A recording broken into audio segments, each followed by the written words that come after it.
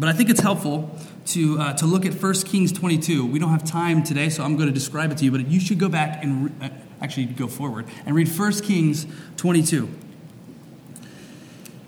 In that passage, evil King Ahab has done more evil than any other king up to that point. And he desires to go battle the Syrians.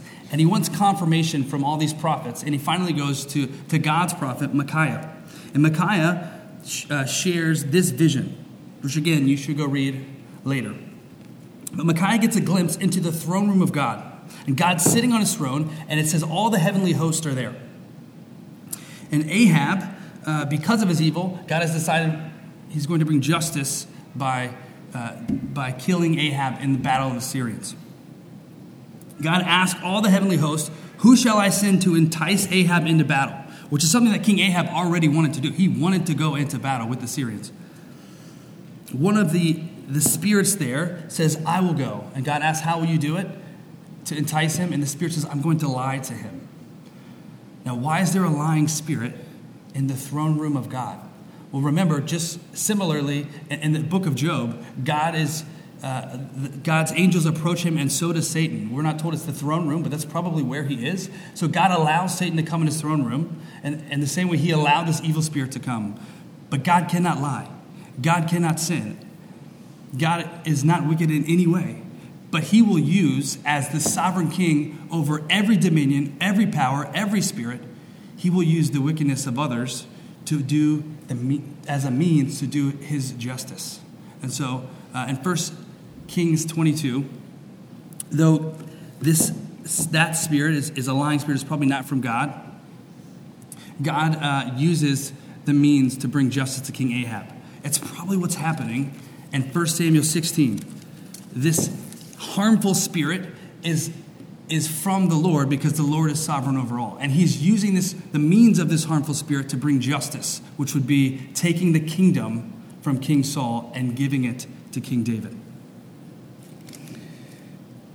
Our passage goes on to describe this spiritless king, King Saul. He's experiencing torment and suffering. He's become desperate.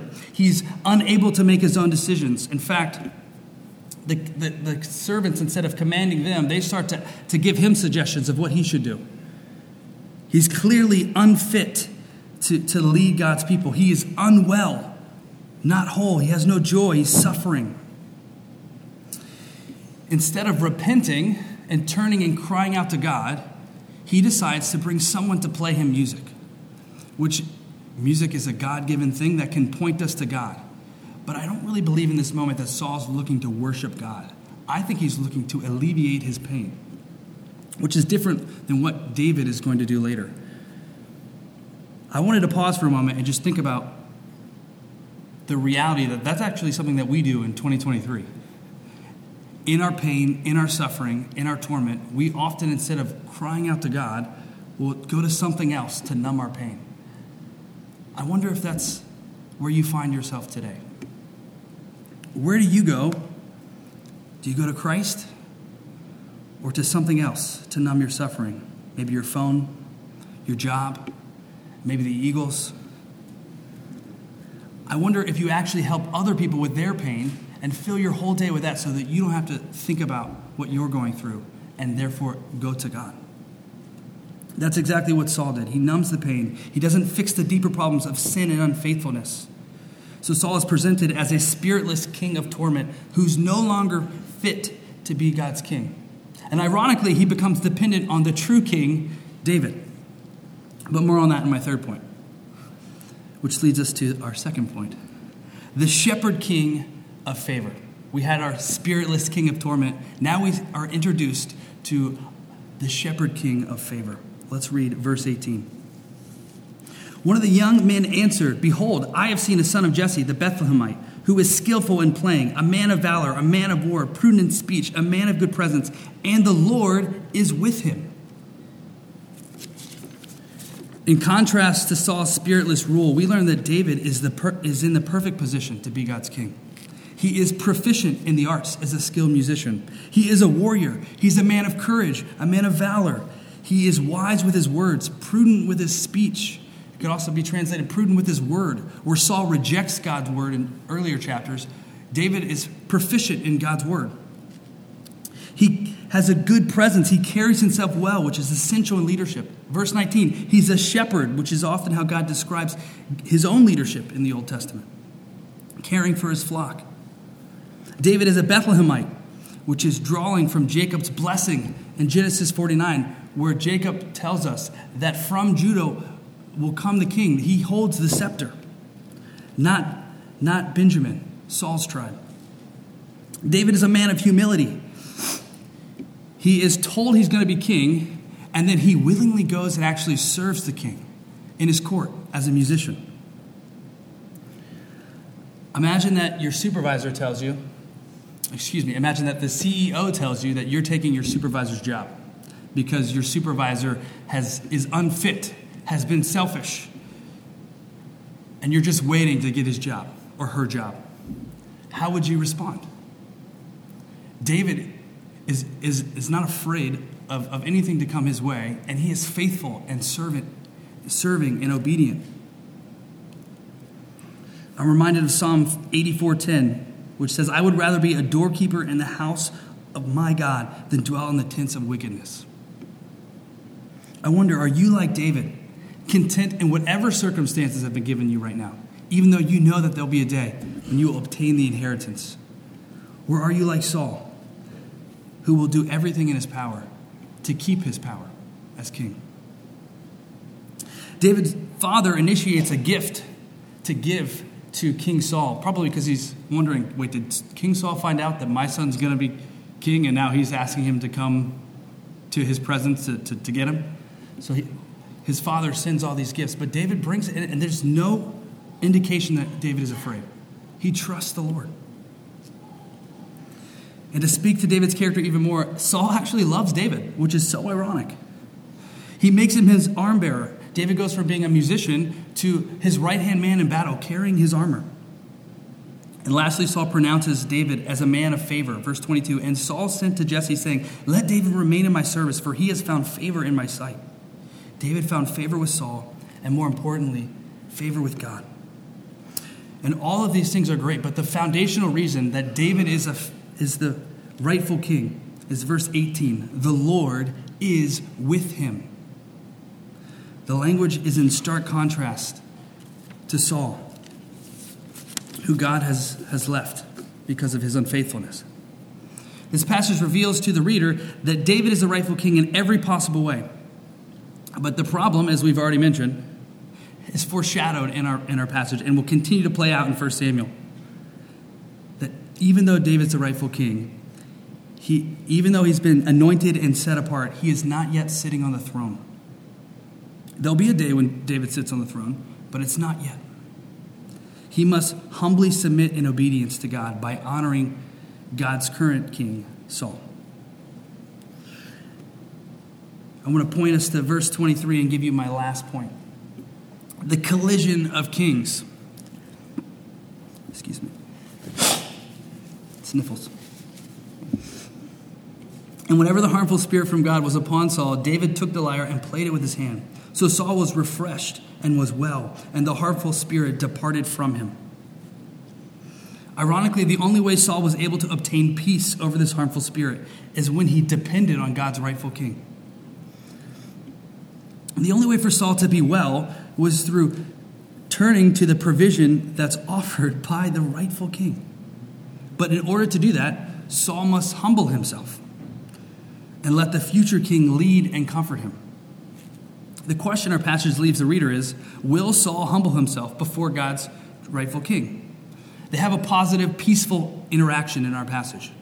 And then our story abruptly stops, leaving the reader to ask, as any good cliffhanger, what will become of the relationship between these two kings? Saul and his paranoia, overflowing from fear of losing his power, will do whatever it takes to remain in that power. He will lie, he will oppress, he will fight, he will kill. In contrast, David, who on the surface would seem to be less of a rightful king than David, but is a man after God's own heart, time and again, up to Saul's death, submits himself to the Lord. Now, David's not perfect, and when we get to 2 Samuel, you'll see that. But in 1 Samuel, it's very clear that David has been chosen by God to be king. One commentator reflecting on this passage put it this way: to be sure, chapter 16 is about transition, a transition in leadership from Saul to David. Yet even though the Spirit leaves Saul, he is not removed from the office. And even though David is anointed, he does not immediately become king. Saul retains all the external trappings of his office, but he is, catch this, an empty shell. David, meanwhile, is anointed, but is on hold. I'm reminded of the reality that all Christians here today find themselves. The already not yet reality of God's kingdom. That Jesus is Lord, and he's reigning in heaven as king. But when we look around the world, it appears on the surface as Satan and sin and death are at large. New life and salvation is ours in Christ. And yet, we continue to encounter the effects of the power of sin in our lives and in the lives of our loved ones. The reality of living between the two kingdoms is exhausting. It's overwhelming. It's discouraging. And for some of us, we can lose hope because it appears as if the darkness is winning. But friends, the prince of this world might seem to have retained all the external trappings of the power of this world. But I promise you, Satan's kingdom is an empty shell. Jesus is who he says he is. Our true Davidic king, who has defeated sin and will make all things right. Like David, who through his music in some ways has power over the evil realm, Jesus far more has power over every kingdom. In the Gospel of Matthew, King Herod, the half-Jewish Roman puppet king, was visited by wise men who announced the coming of the true king of the Jews, the true king of Israel, born in Bethlehem, a king from the line of David. Herod ordered the genocide of every male child who would potentially be this king. God anoints King Jesus, a different king than King Herod, with his Holy Spirit at his baptism in the Jordan River. And then the Spirit immediately drives King Jesus into the desert to be tempted in the wilderness by Satan, where Jesus must submit himself to God, his Father, in all obedience. And in his obedience, earn salvation for you and for me, for all his people who would believe and trust in him. Jesus, who is the second person of the Godhead, who was reigning for all eternity as king, left heaven, stepped out into our world, and became obedient to death on a cross, as Paul says it. And in Philippians 2, it is now reigning after his resurrection and ascension as king back on his throne. I have 3 applications for us, and we'll close. The first one is a question. Who is the king of your life right now? Who is leading your every decision? Is it the rightful King Jesus? Or are you like Saul, attempting to be your own king, your own queen? Let us in every facet of our life submit ourselves to Jesus. And perhaps you're unaware of places in your life to submit over to God. I would encourage you to go to him in prayer, to reveal where you have yet to give him authority. My second point is this, our second application. Do not be overcome by this evil age. Are you weary of the evil powers of this world, seeming to have the upper hand? Do not be overcome by evil, but overcome evil with good. When was the last time that you encouraged another member who needed to be reminded that Jesus is reigning as king, even though it might not feel that way? And my last application is this. Let us leverage all of our skills and talents and resources and time for God's kingdom. In our passage, God leverages gifts and skills that David has developed throughout his life as a shepherd, as a musician, to serve the king. I want to encourage you to consider how you might use your gifts and skills and passions to serve our king and his church. Perhaps you have the gift of prayer. Pray for another member. Maybe you're a great listener. Offer to meet and listen to those who are going through suffering. Maybe you're gifted in playing music, then play on Sunday. Maybe you're a good teacher, then help in kids' ministry. Perhaps you've been following Jesus for any amount of time, then disciple someone who's been following Jesus a day less and younger in their faith. Maybe you're gifted in hospitality, host fellow members and new visitors over for a meal. Maybe you're great at initiating and galvanizing others, then bring God's people together. Perhaps you've been saved. Perhaps you believe that Jesus has saved you from your sins. I hope that would be true. Tell literally anyone. Don't wait for the elders to set you up to do these things. Use what God has given you to leverage it for his kingdom. In closing, friends, we like Saul are unfit to rule God's kingdom, nor our lives. May we step aside for the true king to rule God's church in our hearts. We can trust in him because he's the perfect king. He's far greater than any of the attributes mentioned about David.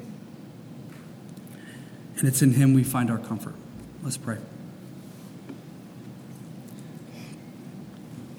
Lord God, we are grateful that you are a good king.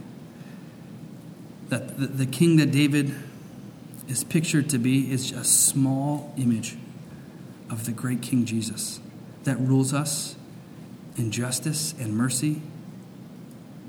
And we pray, Lord, that you would lead us today. And if anyone here has not trusted in you as their king, we pray that they would turn to you in faith. Amen.